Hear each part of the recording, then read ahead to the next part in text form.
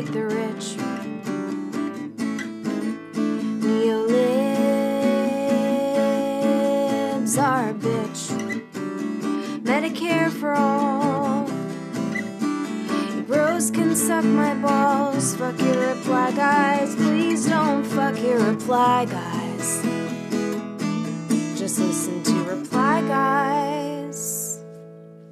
Hello and welcome back to Reply Guys, the leftist feminist comedy podcast for the rest of us. I am Kate Willett.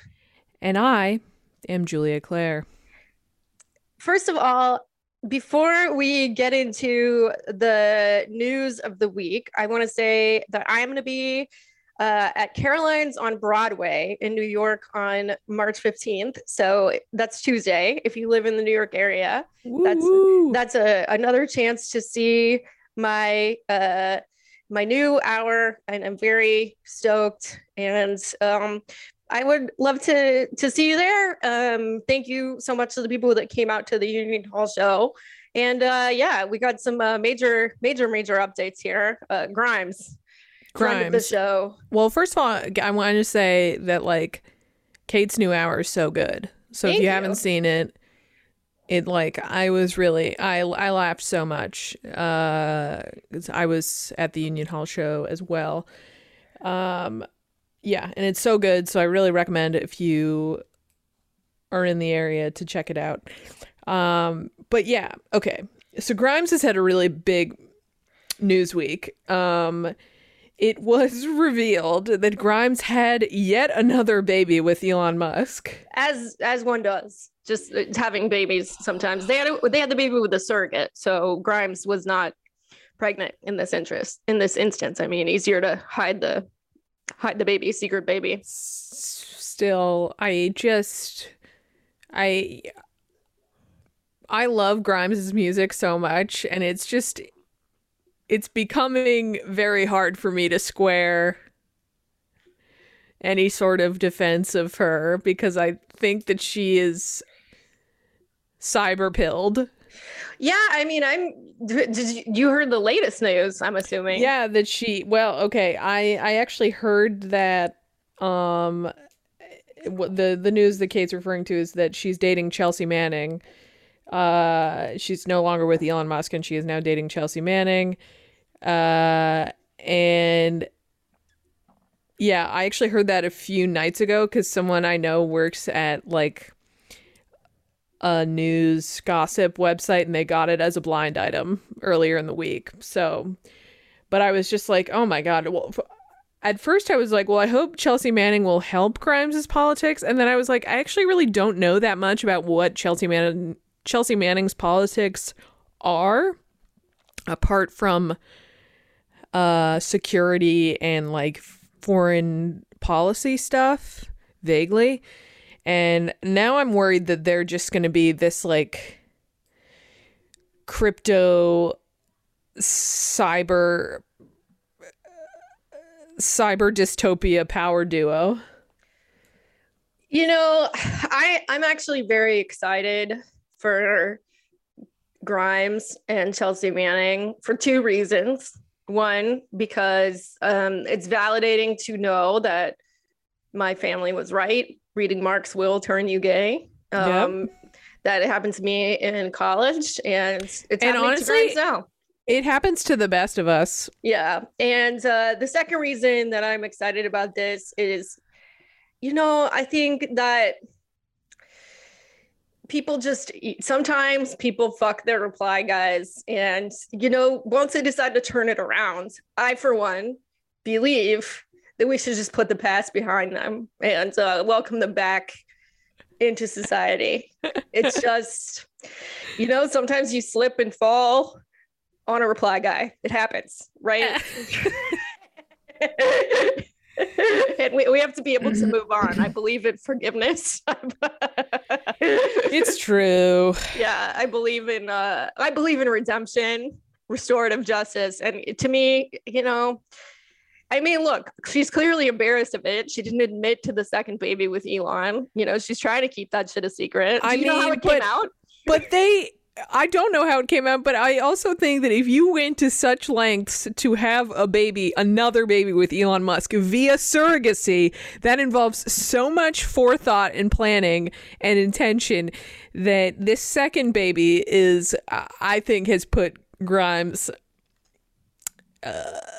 beyond the pale for me. The second baby was a real, like, fool me once, shame on you, fool me twice, shame on me. I feel duped. Did you hear the story of how the second baby was revealed? No. Okay, so the second baby, Grimes, was being interviewed at home, and the reporter was downstairs, and the baby started crying, and the reporter was just like, "Is that another baby?" And I guess they were trying to hide the baby upstairs from the reporter. And the reporter caught wind. Now, it could be like a limited hangout type situation where they secretly wanted the reporter to discover the baby. I think that has to be it, because if you really didn't want a reporter to discover your newborn baby, I don't think that you would invite them into your home. I think you would be like, let's go to a different location. But think about how dumb Grimes is. That's true. She thinks that we will all survive with money that we'll earn from online gaming. That's true. She's a really talented person, but she's not a smart person. I know. Isn't that so interesting? That she's like, she truly is like something of a musical genius. She like produced all of her own records, like the early ones were totally her, and I'm just like, how I mean, people contain multitudes. I get it. So beyond Grimes, who's a perennial topic on this podcast, and I think will stay a perennial topic on this podcast, I've been personally feeling pretty weird about the vibes online and just out there in general, specifically about like all the weird phobia towards like regular Russians that have nothing to do with Vladimir Putin. Like even people who are in the United States, presumably because they didn't want to live in Russia anymore for one reason or another, like Russophobia is back. Yeah, it's just really strange. I mean, and it's like, obviously this is a many-dimensional thing because, I mean, like you got all the old Cold War stuff. We got all the people who are still pretty mad about Hillary Clinton's loss. But, there was a piece in the New York Times that like, Russian restaurants are like losing a lot of money. People aren't going anymore. And like a lot of them are even owned by Ukrainian people. So it's like, people are not hurting the folks that they want to be hurting, but like Russian cats were banned. Russian-born cats were banned from the International Cat Federation competitions or something. You can't be hurting little cats. There was like we on this podcast, I think if we've proven ourselves to be allies of any creature, it is cats. Yeah, it's we are firmly against any measures being taken against cats.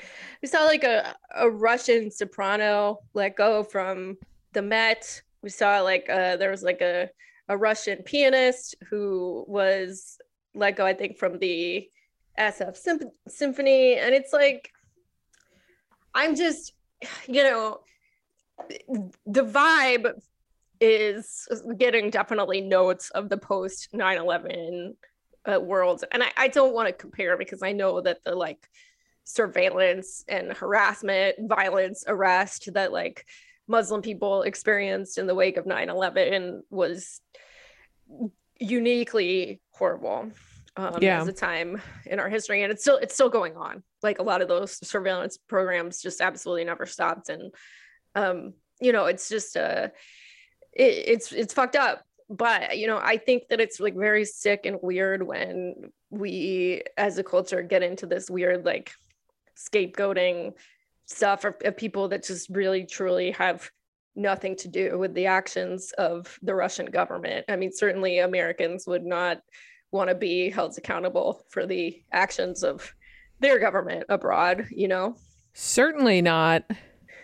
And I don't know. I mean, just like, I mean, next week we're going to do a whole episode on war propaganda, which I had a really interesting conversation with Adam Johnson from Citations Needed, and he's really an expert on this stuff. So I won't get into it too much, but, you know, just in general, I find it to be a very, I don't know, like the degree to which like consensus is reached so easily for things that people just really would not have supported like a few weeks ago. Like I saw that Meta, the artist formerly known as Facebook, has now made it like they've changed their policy to allow for people in certain countries to call for violence and death of Putin and also Russian soldiers. And on the one hand, it's like, you know, I mean, it is, I think like it feels like a very cynical move, because Facebook was, at least to some degree, responsible for the genocide in Myanmar. But it's also like really, I don't think a good idea to give these corporations carte blanche to decide on a case-by-case basis whose death it's cool to call for. We don't really want, I mean, I don't want to say we don't want Meta to have that power, but I mean, there's, you know, they already did have that power, you know, in their exercise. But it's bad that they have that power. Yeah, they already have so much power. Yeah. They're already influencing what happens domestically and abroad in like a major scale. Yeah. So I don't know. It just feels it's a really, really, really dark timeline. And, you know, got into this more on the episode that we'll do next week. But, you know, just I think that the points that people are raising about, you know, the US's involvement in Yemen. I mean, involvement is such a shitty phrase, actually. Like the U.S. arming the Saudi government and contributing to the death and starvation of people in Yemen, in Syria. You know, and just like all the other horrible things that the U.S. has done abroad. You know, when people bring that up, it's being dismissed largely as whataboutism. And no, it's actually good to try to be morally consistent. Like if something about the situation in Ukraine has awoken people to a level of empathy that they did not previously experience, you know, either because they're kind of racist, or because of like the immense amounts of propaganda that's happening in the media's coverage of Ukraine, and that's the kinds of sympathetic stories that are being told, deservedly so. But I'm just saying we don't see the same for people in Syria. Like that, it's actually good for people to think more critically about what the U.S. is doing abroad. And it's very icky, I think, to see liberals try to shut that discussion down. Totally. Anyway, totally agree. Tell us about the interview this week. Well, I'm very excited about this week's interview. We have a return guest, Lyra Forrest, and she came on. You folks may remember her from the ERFs episode. The TERFs and ERFs. Sorry, ERFs, not TERFs, but we will get to TERFs. ERFs. Anyways, she talked about the last time she was on. We talked a lot about sex work and Sesta Fosta, and this time I wanted to talk to her about something that we've continued to cover in the weeks since it came down, which is the larger implications of the directive in Texas that constitute persons under 18 receiving gender affirming care to be quote unquote child abuse. And Lyra was really centrally instrumental. It was her idea, more or less, to create what became the Trans Family Network. And it started off just as a Google Doc, a Google form, for people to be connected with resources, where they couldn't otherwise receive them. And now it's a full-fledged website. And it's just really cool. And we also, I mean, it's really cool, but obviously in the absolute worst of circumstances, it's it's the fact that something like this even had to be created is horrific. But I'm just so supremely glad that there are people like Lyra, and everyone who created the Trans Family Network, who are fucking walking the walk.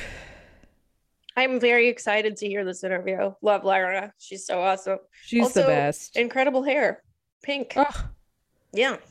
She's so cool. Anyways, I just want to hang out with her.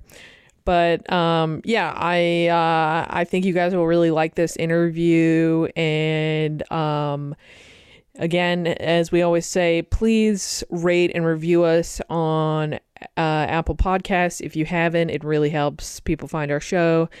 And if you want to throw us a few dollars for extra content, we do have a Patreon that is always linked. And we would really appreciate your support, and we so appreciate the support of all of our patrons. But yeah, let's get into the interview. Hello, and welcome back to Reply Guys. I am so excited to introduce our guest for today. She is a repeat guest. You might remember her from an episode that we did where Kate did an interview about sex work rights and Sesta Fosta. Lyra Foster, welcome back to the show. Thank you. I'm very honored, and I'm glad I've gotten to talk to both of y'all now, because I'm a big fan. Well, thank you. We're big fans of you. The last few weeks have been such a whirlwind, both in, international foreign policy news and also things that are going on here domestically. But we, Kate and I both knew that we wanted to have someone come on and talk about where things stand and where we can move forward in terms of helping trans kids. We talked about Texas Governor Greg Abbott's directive on the show that has now kind of really started going into effect, forbidding, legally prohibiting persons under the age of 18 from receiving any help transitioning, medical, particularly medical procedures, and kind of criminalizing parents who have supported their kids under 18 who want to transition, and kind of just like how devastating that is, and what a kind of sad commentary on on the state of conservative politics that is. But we plan to talk to quite a few people about topics like this. We won't ask you to speak for the entire trans community, of course, but I would like to know, what was it like in your immediate trans circles when that directive came about?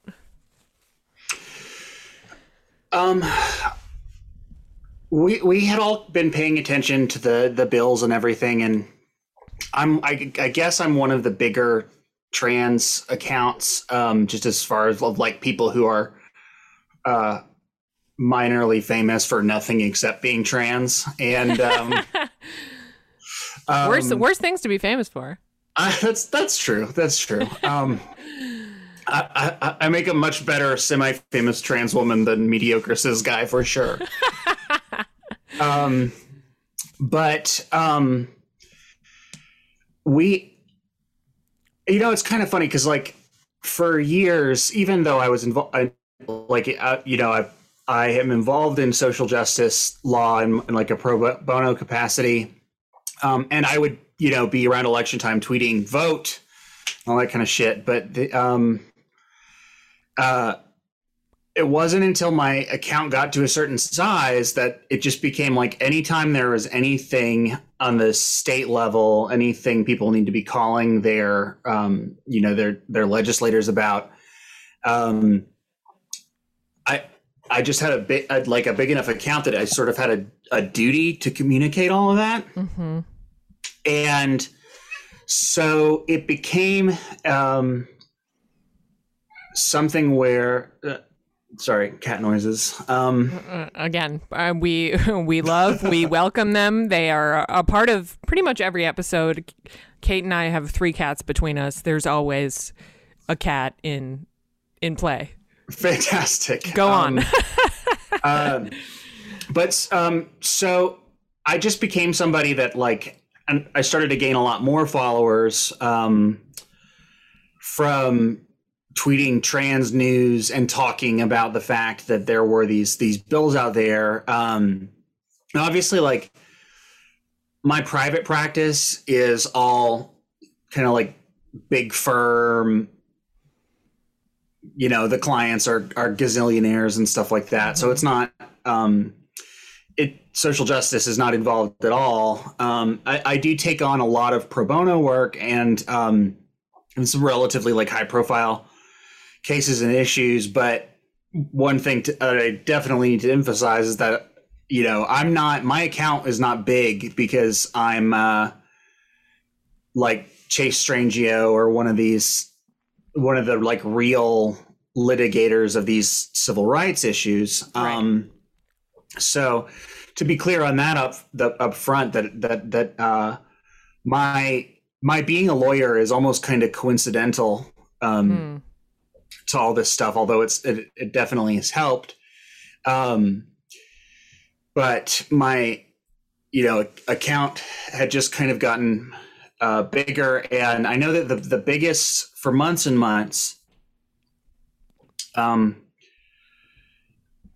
trans people have been talking about the fact that this never gets news coverage. It's never talked about. Finally, the Don't Say Gay bill got some coverage because it included all LGBT stuff and not just the T. So we were always amplifying these like legislative attacks, and they are almost always legislative. When this happened with the Attorney General's advisory opinion, and then the governor of Texas the Attorney General of Texas, Ken Paxton, indicted probable felon. Mm-hmm. And then the governor, Greg Abbott, essentially reclassifying all affirming care for trans kids, for anyone under 18, as child abuse. Right. And that finally did get coverage. And the reason that it did, and also the reason that there was such a panic, like I think that most of the time with these legislative attacks, trans people are quick to amplify them, be depressed about them. But we've gotten kind of used to it at this point. Yeah. The difference is that when a legislature passes a law, there's going to be an amount of time before it goes into effect. It doesn't go into effect immediately. Mm-hmm. That's when you have like the ACLU, Lambda Legal, these other organizations. They'll file for an injunction, and the law won't go into effect until it can be decided at whatever federal court level that it is, that it's unconstitutional or constitutional. And so even if the law is upheld, it usually there are months to prepare for how it's going to go into effect. Mm-hmm. You know, there was a significant amount of time, for instance, with the abortion law in Texas, Right. for people to be preparing and understanding what was going to happen. In this case, the definition was changed overnight of a law already in effect. Right. And so, I mean, so the initial reaction was just terror. Right, because it would go into effect more or less immediately. Right. Because what the advisory opinion did was change how that law, how the law itself, like in terms of the statute, doesn't say anything about transgender anything. It just is like your basic child abuse laws and CPS type proceedings. Right. And the language that Governor Abbott used in his directive was like, oh, these are, this already constitutes child abuse under our existing laws, which he's kind of like, isn't true. He's really like retrofitting these child abuse laws to align with his anti-trans docket. Right. And it's so outrageous. Now, the part of the reason that this happened is that Texas has they only have a legislative session every 2 years. And yeah, small government, rah, rah. Which is, Texas is literally the size of France. Yeah. Yeah. And that would, imagine if France had a legislative session every 2 years. It is very insane, although there's all kinds of workarounds for it too. So somebody listening to this who knew would be like, well, but they have all these emergency sessions, and also because of like all these procedural bullshit, the sessions will take like ungodly amounts of time. But anyway, all these states were passing. There's literally no other reason that they did it now except that they didn't have a legislative session, and these other states were getting to get the press for their anti-trans laws, and Texas couldn't pass any because the legislature wasn't in session. And I'm from Austin, and as soon as this happened, I started reaching out to lawyers that I knew there. In particular, I know a couple of family attorneys there. So I knew that was going to be important. And yeah, there was just a lot of like shock and terror, but also because this thing was so outrageous, because it didn't really talk about how it could be enforced, there was an assumption that I don't know where it originated from and don't want to blame anybody for, but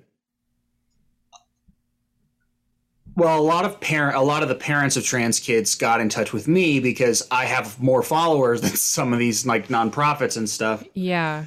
And of course would always be like, no, like I have that many followers because of stupid Lord of the Rings jokes. Like talk to these people. And the impression, what I was being told was that they were being told by lawyers at some of these like organizations that it probably wasn't enforceable, probably wouldn't really go into effect.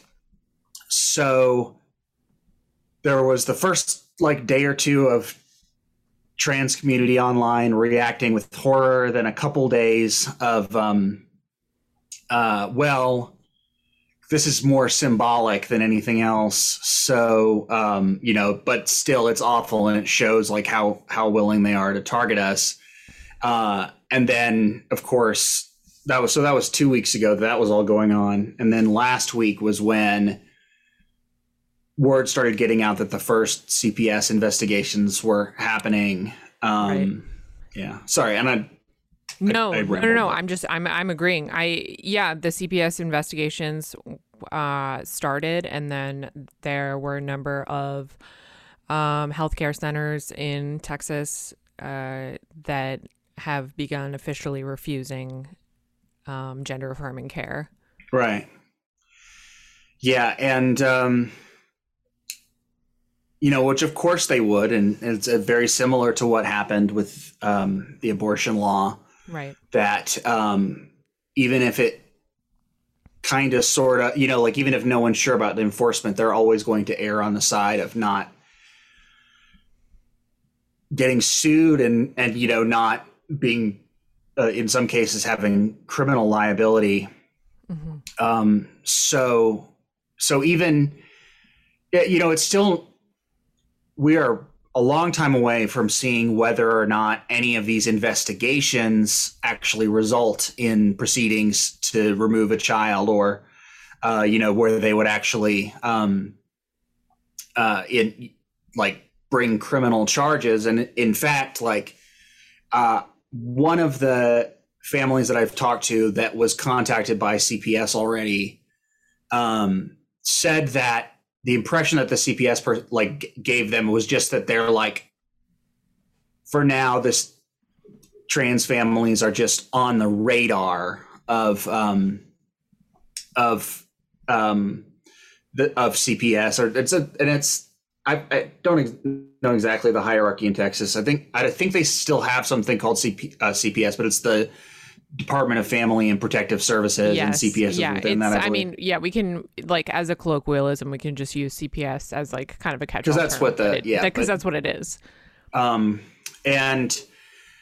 so it's still possible that nothing really will come of this, but on the other hand, 2 weeks ago, people were saying it would likely not be enforced or investigated at all. And that turned out not to be true. So I think at this point, everybody's sort of expecting the worst. Yeah. And we do have every reason to expect the worst, because, if we're using the abortion bans as any sort of indication, this is not an empty threat. These people really put their money where their mouths are, unfortunately, in terms of these, it's not just for show. It is for show, but it's also they want to see this be punitive and not just symbolic. And that's, it is the cruelty is the point. That's what we all keep coming back to. And it is horrifying because for so many reasons.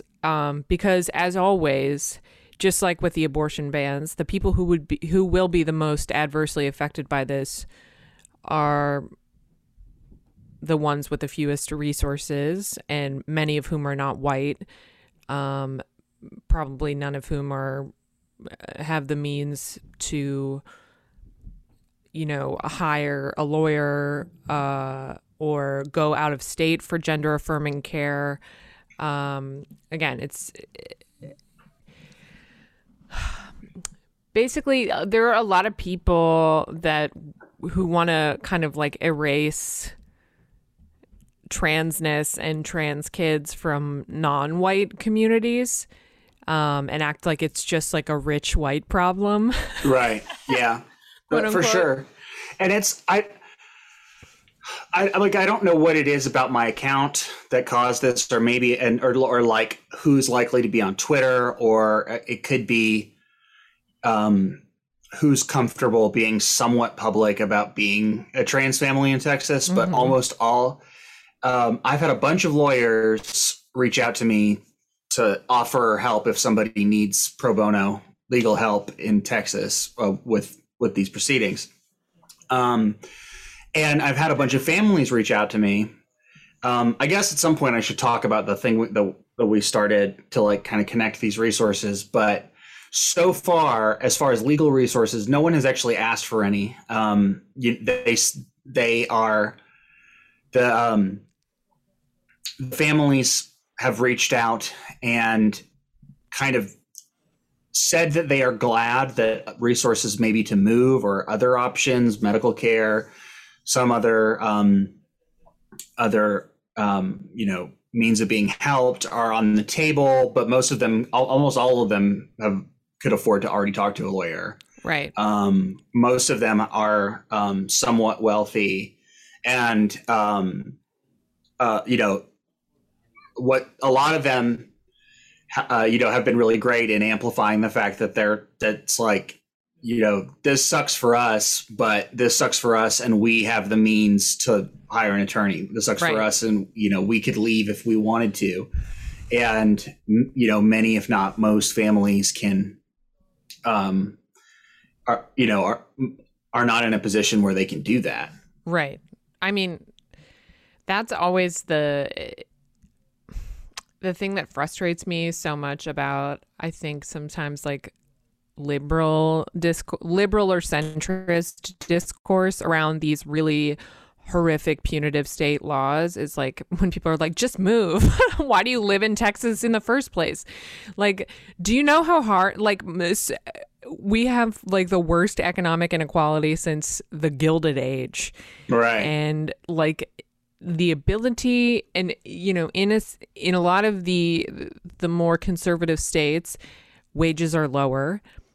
It is unimaginably difficult, especially if you have a family, to move a family out of state to ostensibly a more expensive state it's just not realistic. It's the same thing with like the again, it's very similar to the rhetoric I saw around the abortion bans. But I do want to get to the organization to which you were alluding, which began as all great things do, as a Google Doc.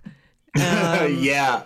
And so on February 22nd, you tweeted, with some states essentially making it illegal to be trans below a certain age, I had an idea for something based on abortion resources lists. It's just a dumb spreadsheet, and then you linked to the spreadsheet. And it's not just a dumb spreadsheet, Lyra. It basically, I would love to hear about the process of this, but it basically became, in the span of 10 days, the Trans Family Network, which is a whole website for families of trans kids. Yeah, it's been pretty crazy, and there are still a lot of things like bugs that are getting worked out, and connections that are like still figuring out some of the logistics of some of this. But essentially, like, a lot of people who listen to your podcast probably are already familiar with, there are lists being prepared in a lot of states and a lot of places to be able to kind of carpool people out of state for abortions, if need be. And lists like that existed before Roe v. Wade. And then interestingly, for a couple decades, America's abortion policies were more liberal than Canada's. So there were resource lists for Canadians to come get abortions in America. So funny. It's like funny in a way that's impossible to like picture. Funny in a way that makes me want to cry. Yeah. And see, like, obviously trans people aren't new, and transphobia is not new. But it's really only been the last 10 to 20 years that there's even such a thing as families who are affirming. Are you familiar with Kim Petras? Yes. She was first famous because when she came out at like 13, 14 and her parents were going to affirm her, it was international news. And this was like 2008, I want to say, maybe a little bit before then. But the reason everything was previously so transphobic that you just didn't need laws to keep kids from transitioning. And it's been the last 10, 15 years where you started having supportive parents, and they should be supportive. Like, it goes without saying, but the American Medical Association, basically every pediatric association, everything says that affirming care lowers the risk of suicide, improves mental health outcomes, there's really very little downside. So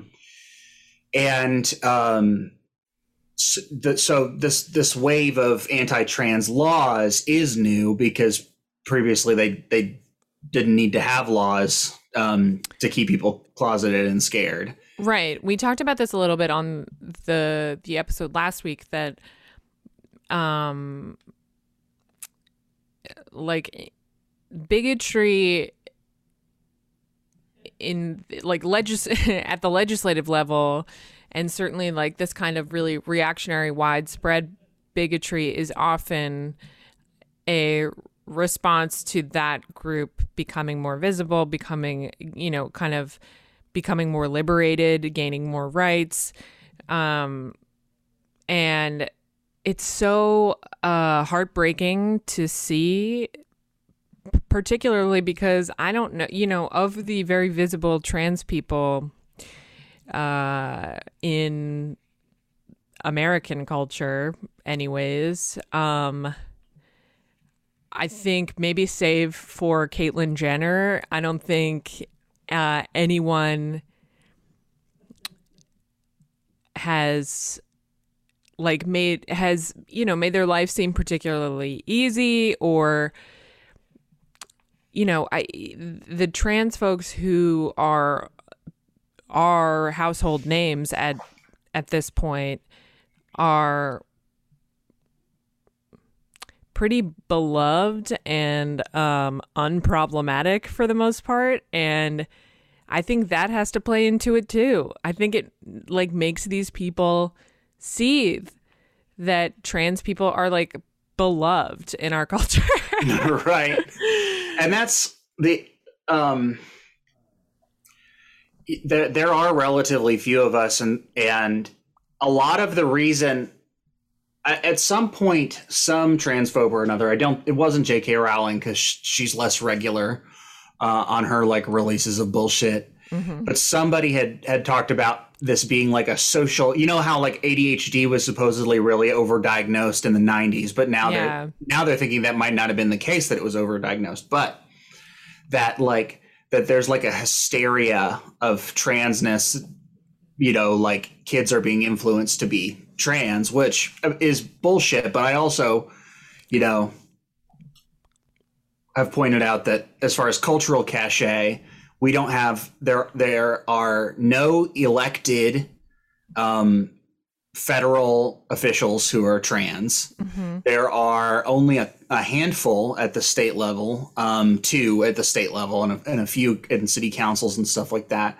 And then I always say, I struggle if you have me say 10 trans celebrities, sure, to list them. And then a lot of them are going to be so niche that Natalie Wynn was, by the way, that's on my resume that I've been on the same podcast as Natalie Wynn.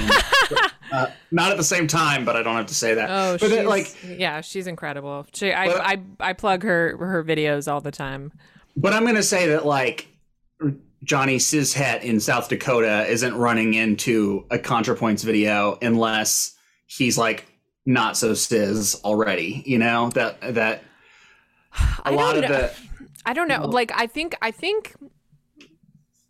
I think if Johnny Cishet already has a particular set of politics, and he might already be I think that her videos would come up in the algorithm for someone who was interested in political philosophy and things like that. But yes, largely you're right. Even though she has over 1 million subscribers, it's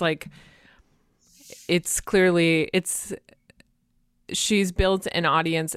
I think I think it's there's a healthy portion of cis men in there, but you're for sure. But you're absolutely right. Yeah.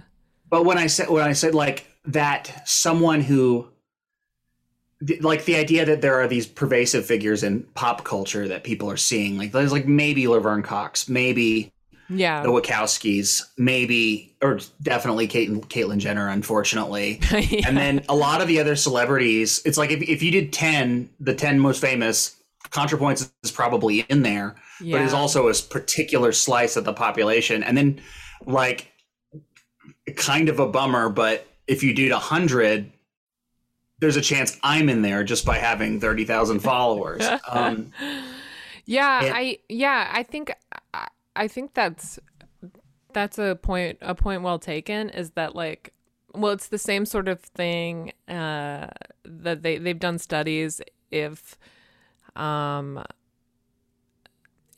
room is like 25% female, people think it's like 75% or something like that. Like, Yeah. Like they're a very concentrated representation. Like people just are like, oh, the trans folks are everywhere, even though Right. it's like trans people are half of 1% of that's like the estimate of the population. Yeah. It's probably more than I think- that. But like as far as visible trans people go, yeah, it's like you can name them on one hand. Yeah, and that's the because these laws are like relatively new as this reaction to the fact that there are visible trans people. A lot of the activism networks are either they don't exist or they are disconnected and local. And the reason that Trans Family Network came up was that I tweeted I was basically like, who has the list of resources the way they do with abortion? Who has that for trans people or for like affirming care in these states? And the reaction was like, no, that doesn't exist. And there are a lot of nonprofits meeting trans people's needs in various ways, and even big national nonprofits. But the idea that I had it in my head was just, if a family is looking to leave Texas for California or New York or some other state where they'll be safer, where is that network where is that list of people in California who've said, yeah, you can stay in my spare house or whatever, and so every liberal celebrity should be offering up their guest house. That sounded like I was making a joke. I meant to say spare room, but actually we have had like a few people say like that they have like a guest house or spare house, like a beach house that some trans person could stay in. Okay, go off, kings and queens. No, that's awesome, but it also I'm like, damn. Yeah, no, it is awesome. Yeah, I mean, yeah, if you have the resources, that's what you should be doing with it. So it started as this list with people individually emailing me. And so it was this day at work where I was just answering all of these emails to add people to the list. And so Jalen Bowers, I assume that she's okay with me saying her name in this, that she messaged me and was like, hey, I do like programming and stuff, or at least, with her it was just like, I could make a Google form for people to fill out, which I know that's like 101 shit. I could make this form and then it could populate the spreadsheet and then you wouldn't have to like manually be entering the emails. Mm-hmm. So that got started, and then she had a lot of ideas as far as like making it into a website or an app. And then I had another techie trans, Michaela Galucci, I believe. I see their handles more than their names, and they are like really good friends of mine, but I don't know any of my friends' last names. So, who was that's iconic. That is, it's iconic to not know your friends' last names. We're all just like Prince, Wait, yeah, we're all mononyms. That's the way to do it. Zendaya, Prince. Yeah, exactly. Iconic. But so both of them are into do techie things in different ways that I don't understand, and really got to work on creating this as like an app, because as soon as people started reaching out for like media interviews and stuff like that as soon as I was doing the list. But the problem, I had no idea I was thinking it was going to be relatively small, and any legal or safety issues I could just kind of feel out myself. Like, does this person seem legit? Am I connecting someone? Does this person seem predatory? All the potential issues. Right. Like, because is is the person reaching out to me actually a transphobe who's like trying to do something nefarious? Bad faith actors and all of that. And then the last person to join was Laura, though, actually runs the Trans Peer Network, which is a similar sort of platform, but particularly for connecting trans people with each other, and has just a lot of organizing and activism history that I didn't have. So I've been joking that now I know what like an Elon Musk feels like when he's like, yeah, I don't know, make a flamethrower or something, and there's like a whole bunch of people who are way more smart, who just the point being that I deserve credit for very little. I've worked really hard on it, but there's like they've pulled like multiple overnighters, putting it together, coming up with a system. I mean, you've pulled a few all-nighters yourself, though, because when we talked about setting up this interview, you were like, first of all, you were so sweet, you were ready to do it, but you were like, I didn't sleep last night. And I was like, okay, well, we can do it another time. It's not urgent. Well, so my involvement doing this has, I haven't had a specific trans family network all-nighter. My involvement doing this has made people reach out asking legal questions or for legal help in connection with lawyers, or even just like kind of communication. I'm in touch with a lot of families who don't need anything at the moment as far as resources, but who are like, I guess, keeping people on the outside sort of posted of what they're all thinking and what they're all hearing. Mm-hmm. So, and then I'm in a couple of different group chats and activism groups with other big trans accounts or other trans lawyers, the real trans lawyers, the ones that actually do the like civil rights litigation and everything. So I've been working on kind of a lot of different stuff as well as my usual stuff. So, but like I said, don't deserve nearly as much credit for this. I mean, I'm gonna give you credit. I'm giving you your flowers, because this was spawned by an idea that you had, and a damn good one.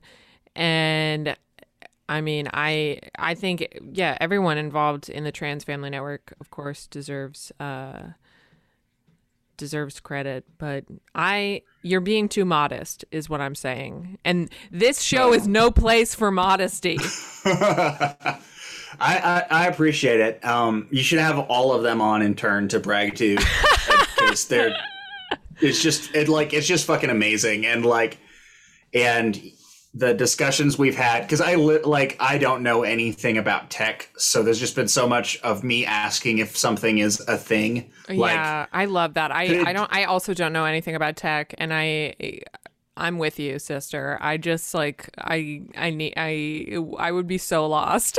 It's the other thing that so, because one of Michaela, when she reached out at one point, referred to she referred to the spreadsheet as cute when we were talking about this next the next phase of it. Oh my god. And I was like, yeah, y'all are so much younger than me or whatever. And I think I finally asked their ages, and they're all a year or two younger. So I just don't have any excuse why I don't know any of this shit. But yeah, I guess I should, before you want to wrap up and kick me off, that I should talk about what we've actually been doing, which is we collect so there's a sign up form. You come in, you make an account, and you, under your account, you can be what we call a supporter or what we call a hero. The supporters are the ones who have resources to offer trans people, trans families, and the heroes are ones that are requesting or looking for help, and it's very broad. There's there's legal reasons not to ask the most, like, to try to narrow this down to the most specific possible means of help, but it can be anything from a person wanting help getting their GoFundMe funded, and the supporter, all they do is just pay to that GoFundMe like they saw it on Twitter, up to higher levels of support, including offering rides, transportation. We do have medical professionals, we do have lawyers, but unlike a spreadsheet, they sign up through the system where it's not visible unless you're searching to get matched. Right. And even then, we've sort of compared it to Airbnb, or at least that's how they dumbed down, explained it to me, which is, that you don't get any identifying information of another person until both sides have been vetted. Yeah. And the more of a potential of privacy exposure or safety issue that contact would entail, the higher the level of verification. You can go up and sign up there with no information whatsoever and give money to somebody's GoFundMe, but if you're talking about letting somebody stay in your guest house, then there's going to be a little bit more like like work in checking that out. But and we are still figuring out some of the match situation, but I do want to encourage any supporters, is what we're calling the people giving support. Heroes is what we're calling the people requesting it, just because it's so, we couldn't come up with any other word, that like, especially having talked to some of these trans families in Texas. And that's really what broke my heart that day, was seeing parents of trans kids on Twitter, like, talking about how scared they were. The night in particular where I didn't sleep, and you and I were texting, I was talking really late with a mom of a trans kid about how, scared shitless they are. And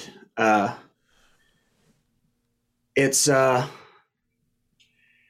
it's really awful. And if there's any kind of encouraging news, although I always feel like that Mr. Rogers look for the helpers thing can ring sort of hollow, but we have had at this point, so between the spreadsheet and the actual signups, there are a maximum of somewhere over 300 people who've signed up as supporters. And there's probably some overlap there, so it's probably less than that, but we've had quite a bit of people wanting help. Really only a couple, I'd say probably a couple dozen that were seeking help. And so far, a lot of that has been fairly non-specific, as far as like seeking money or just wanting to know somebody in a state in case they feel they need to go.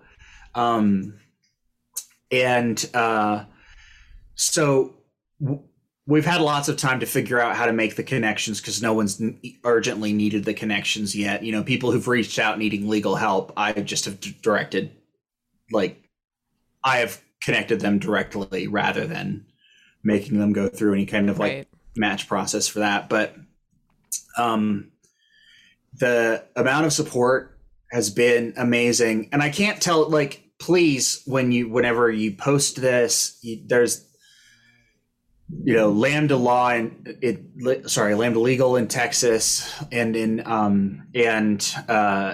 ACLU Texas, Tent, which is an organization that people are plugging a lot. Donate to those nonprofits. First, we are not any kind of like, we are not in that league. We are a platform for matching the et ceteras, the people that have some sort of need that's that there's not an organization to look out for, you know. And even Lambda Legal they have a resource list of pro bono attorneys that, like, we're not going to say no to anybody signing up to give some kind of help, but we don't pretend that we are the specialists for that, and we don't pretend any like special knowledge, and there's such amazing people in Texas doing the work, fighting the fight, that we would never want to take attention away from them. But the response has also been overwhelming, that because, you know, there are a lot of things people have to offer that are not just, you know, maybe they don't have the money, they don't have money to give, but they have advice to give because, you know, they've raised a trans child in another state. You know, maybe it's some like moral support. We've had a lot of offers of surrogate moms, basically, you know, for adult trans people trying to leave these states just from the misery of it. I should clarify that we have put it in place that no minors are being connected to any resources other than like websites for nonprofits that are equipped to handle minors. We're not connecting minors to other people. And if a minor is looking on behalf of their family, we encourage them to have their family reach out. Yeah. Yeah. I mean, this is such, I mean, you know, it's still, I know it's still kind of like nascent at this point, in terms of what it will be, but this is like such an incredible resource that you made come about. And I think many of the people in my life I know who are trans, transitioned as adults. My cousin was the first trans person I ever knew. He transitioned probably in 2007, 2008. And he didn't have support from his immediate family. And again, he was fully, and it's just like seeing how hard it is for adults to go through transitioning. To say that it like breaks my heart to see what people, the punitive measures that people want to take against trans kids who are already so vulnerable, right? Just destroys me. I like, oh man, it really, it's just so deeply upsetting. And I'm so glad that there are people like you and all the people who helped create the Trans Family Network, who are, and, you know, as you said, like all the people doing the work in Texas. I think it's so important. And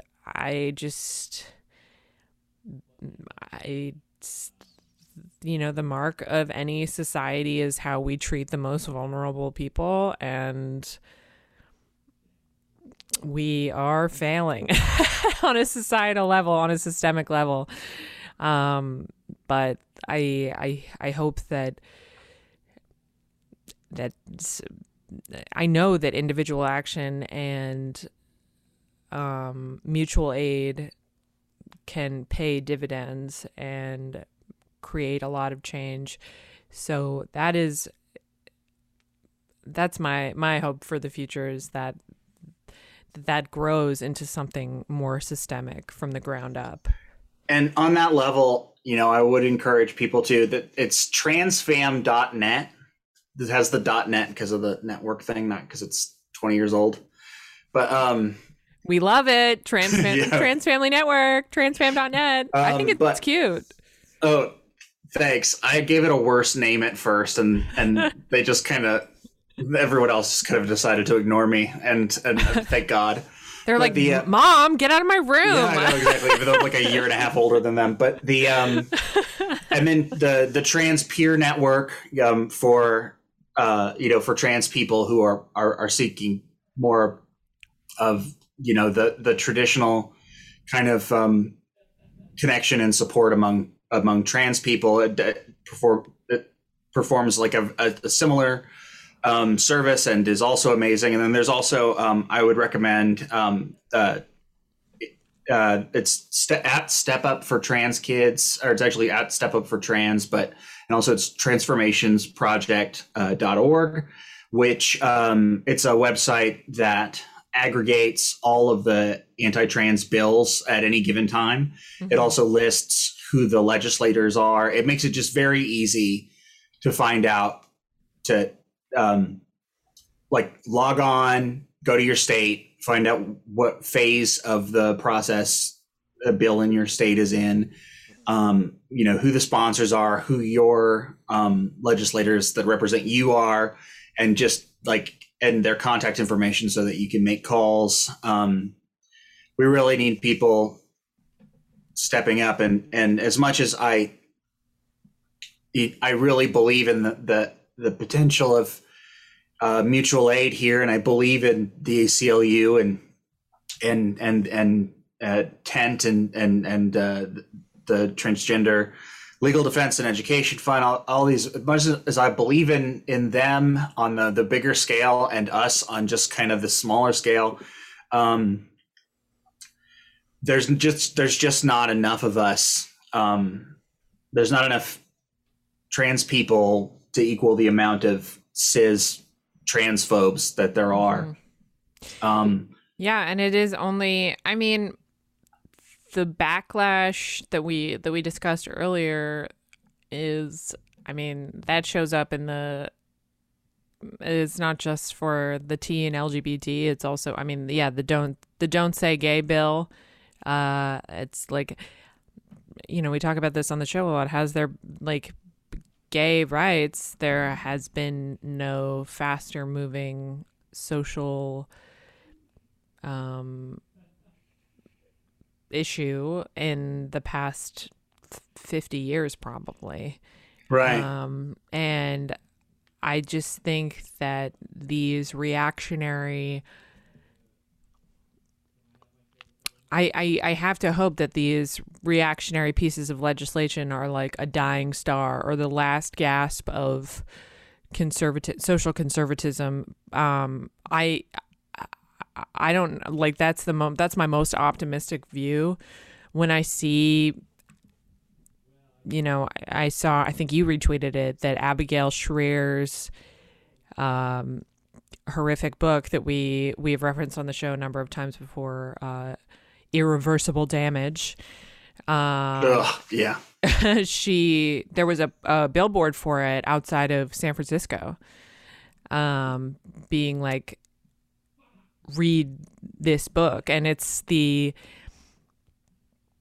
that's where the terminology like gender hysteria comes from, like that. And someone like her who holds degrees from like these prestigious universities, it's, kind of trying to dress up these really ghoulish views in academic language. And just on a personal, for a personal side about Abigail Shrier, is that her whole conceit, because she acts like she is fine with trans adults, and she's not either. She's not that either, because in that book, I haven't read it. I've only read excerpts from it, but she misgenders adult trans people. Yeah. So, and she like acknowledges their age and that they are an adult. And then she's like she was like, her pronouns are they, them. Right. That's, Yeah, that's par for the course. It's like with like the J.K. Rowling shit, she's really insistent that she's not transphobic. And, you know, I don't know what to tell somebody if they think that transphobia is something other than what trans people say it is, because it's kind of a catch-22 situation because either trans people are right, and that is transphobia, or you think the entire trans community as a whole are liars and are lying about what they don't like, which I would argue is maybe a transphobe would call that rational transphobia, but it's certainly not it's certainly not a lack of horrible thoughts about an entire community. And like, yeah, I don't care if you want to dress it up and call yourselves like gender critical. It's your turf. Yeah, that's the oh man, it is. I always joke that someone who's saying, you know, what even is gender? They're either 6 months from coming out for trans or 6 minutes away from saying something deeply transphobic. Oh yeah, yeah. It's like it's these. Because they make it into these like really dead end arguments of like, well, what even is a woman? Mm-hmm. And what even is a man? It's not a coincidence that the anti-trans laws are new, but the conventional wisdom was that LGB rights were safe, because we've already figured that out. Right. And certainly more than that, it is very frustrating to have been through law school, to have some very ostensibly far left, but cis male constitutional law professors saying abortion will always be legal in America. You know, like that maybe it will be wheedled down, but it could just never happen that Roe v. Wade was overturned outright. And it's not a coincidence that like the people attacking trans rights, because they know that there are inroads with that because it's new, that becomes the Don't Say Gay laws, those are also the same people with the attacks on abortion. It's just like all forms of body autonomy are abhorrent to them. And I mean, our last, people's memories are so short. Our last vice president was like a proponent of conversion therapy. Right. And Barack 2 years Obama, Barack Obama, had to do soul searching and praying before supporting gay marriage in 2010. It's not. Yeah. Oh yeah. This is what I was talking about. It's like, in terms of it in 2004, it was kind of political suicide to align yourself with gay marriage. And then it was legal at the federal level in 2014. Mm-hmm. So there's no, I don't want to, there's no excuse for these. It's just like, it's these last desperate grasps at trying to hold on to some semblance of controlling people that they don't even care about to begin with. Right. And that's, or even believe that they exist. And, I used to think that this was a breed of bigot that was dying out on its own. I'm that horrible kind of white liberal that Obama was elected and thought racism was probably more or less over in America. Yeah. So when I say that they're dying out and also are able to exercise every level of power. But, I do believe the arc of history bends towards justice, but it only does when people fucking bend it, when people exactly are pushing it. And that's why it's so important to donate to organizations, to volunteer to help, to make those calls to legislators. And as you were saying about backlash and that reaction, I'm always telling other trans people that the reason that I stay optimistic, I mean, part of it is that I'm a lawyer, I'm close to this shit, and I'm very privileged in comparison to even most adult trans people, let alone a trans kid. But that 10 fucking years ago, they didn't need laws to keep us scared and in the closet, and there are, was it 100? I lost count at 120 fucking bills on the docket this year that are anti-trans, and it's because it's because we are winning. They know that we are winning. They wouldn't need that if they weren't winning. It's because they're fucking scared, and they, frankly, they ought to be. They should be. Yeah, I think that's such, and you just gave me chills talking about that. I think that's absolutely correct. And I would I'm certainly going to see how I can get involved. I encourage all of our listeners. We will link all the resources that Lyra discussed over the course of this episode in the show notes. And as we talked about, the people on the other side of this are fucking serious. They want to see trans people, gay people, all manner of LGBT plus folks suffer. So we have to be equally fucking serious. Right. And like, speaking of Texas, I moved to Texas to go to rehab in 2010. I've been homeless in Texas. I have been on the streets in active addiction in Texas, and now I'm one of the first trans lawyers at a major firm. And I bring this fucking up because I went to law school with all those bigots who've had it easy their whole life. And that kind of hate, it wields all the levels of power, but it is cowardly, it is stupid, and we will fucking win if we fight. Well, I can't think of a better note to end the show on. Lyra, you are cool as shit. No. You are cool as hell, and you are now my personal attorney. Oh yeah, that's how that works. Cool. That's the law. Sorry, you've been on my podcast and you're a lawyer, so you're now my personal counsel. Yeah. This has been such an edifying conversation.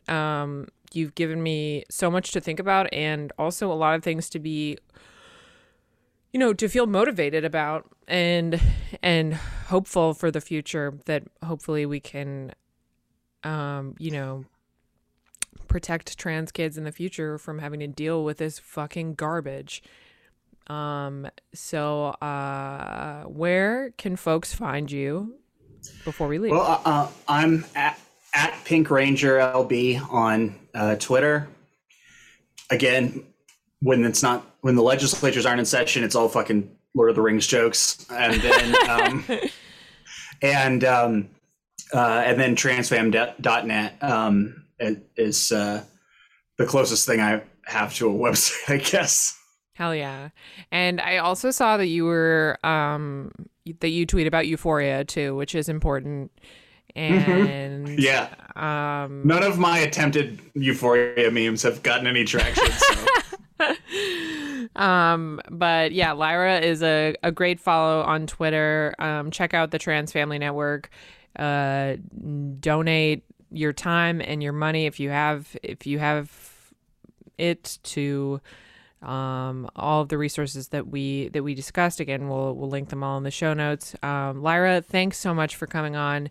This has been a hell of an episode. Thank you. I'm sorry for making you go so long.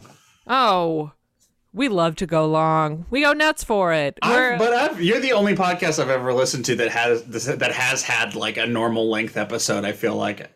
Oh yeah, we try. Well, we try. Yeah, we try for the sake of our listeners to do like maybe 30 to 45, but who gives a shit? We're going long. Who gives a shit? You're everybody. You're listening right now. If you're listening, you made it to the end, and this is your This is your punishment. We went very long on a worthy topic, you jackals. All right. Anyways, Lyra, thanks so much. Would love to have you on again soon, hopefully to talk about something a little happier or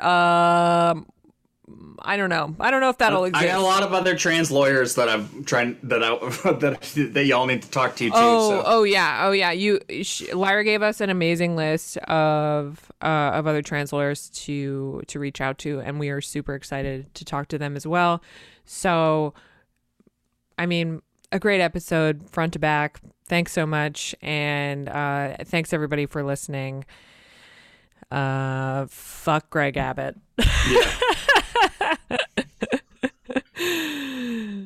Thank you so much for listening to Reply Guys. If you like the show, please rate and review us on Apple Podcasts and subscribe to our Patreon at patreon.com/Reply Guys, where we have a catalog of over 25 bonus interviews with renowned writers, journalists, and comedians, with an additional episode uploaded each week.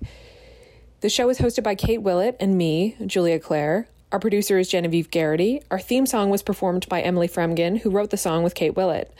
Our artwork is by Adrian Lobel.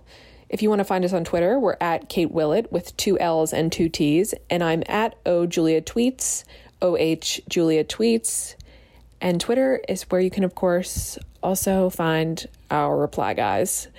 They are always with us. Bernie, take us out.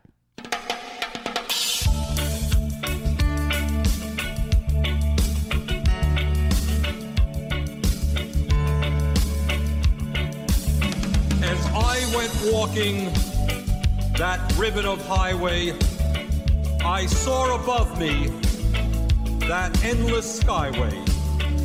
I saw below me that golden valley.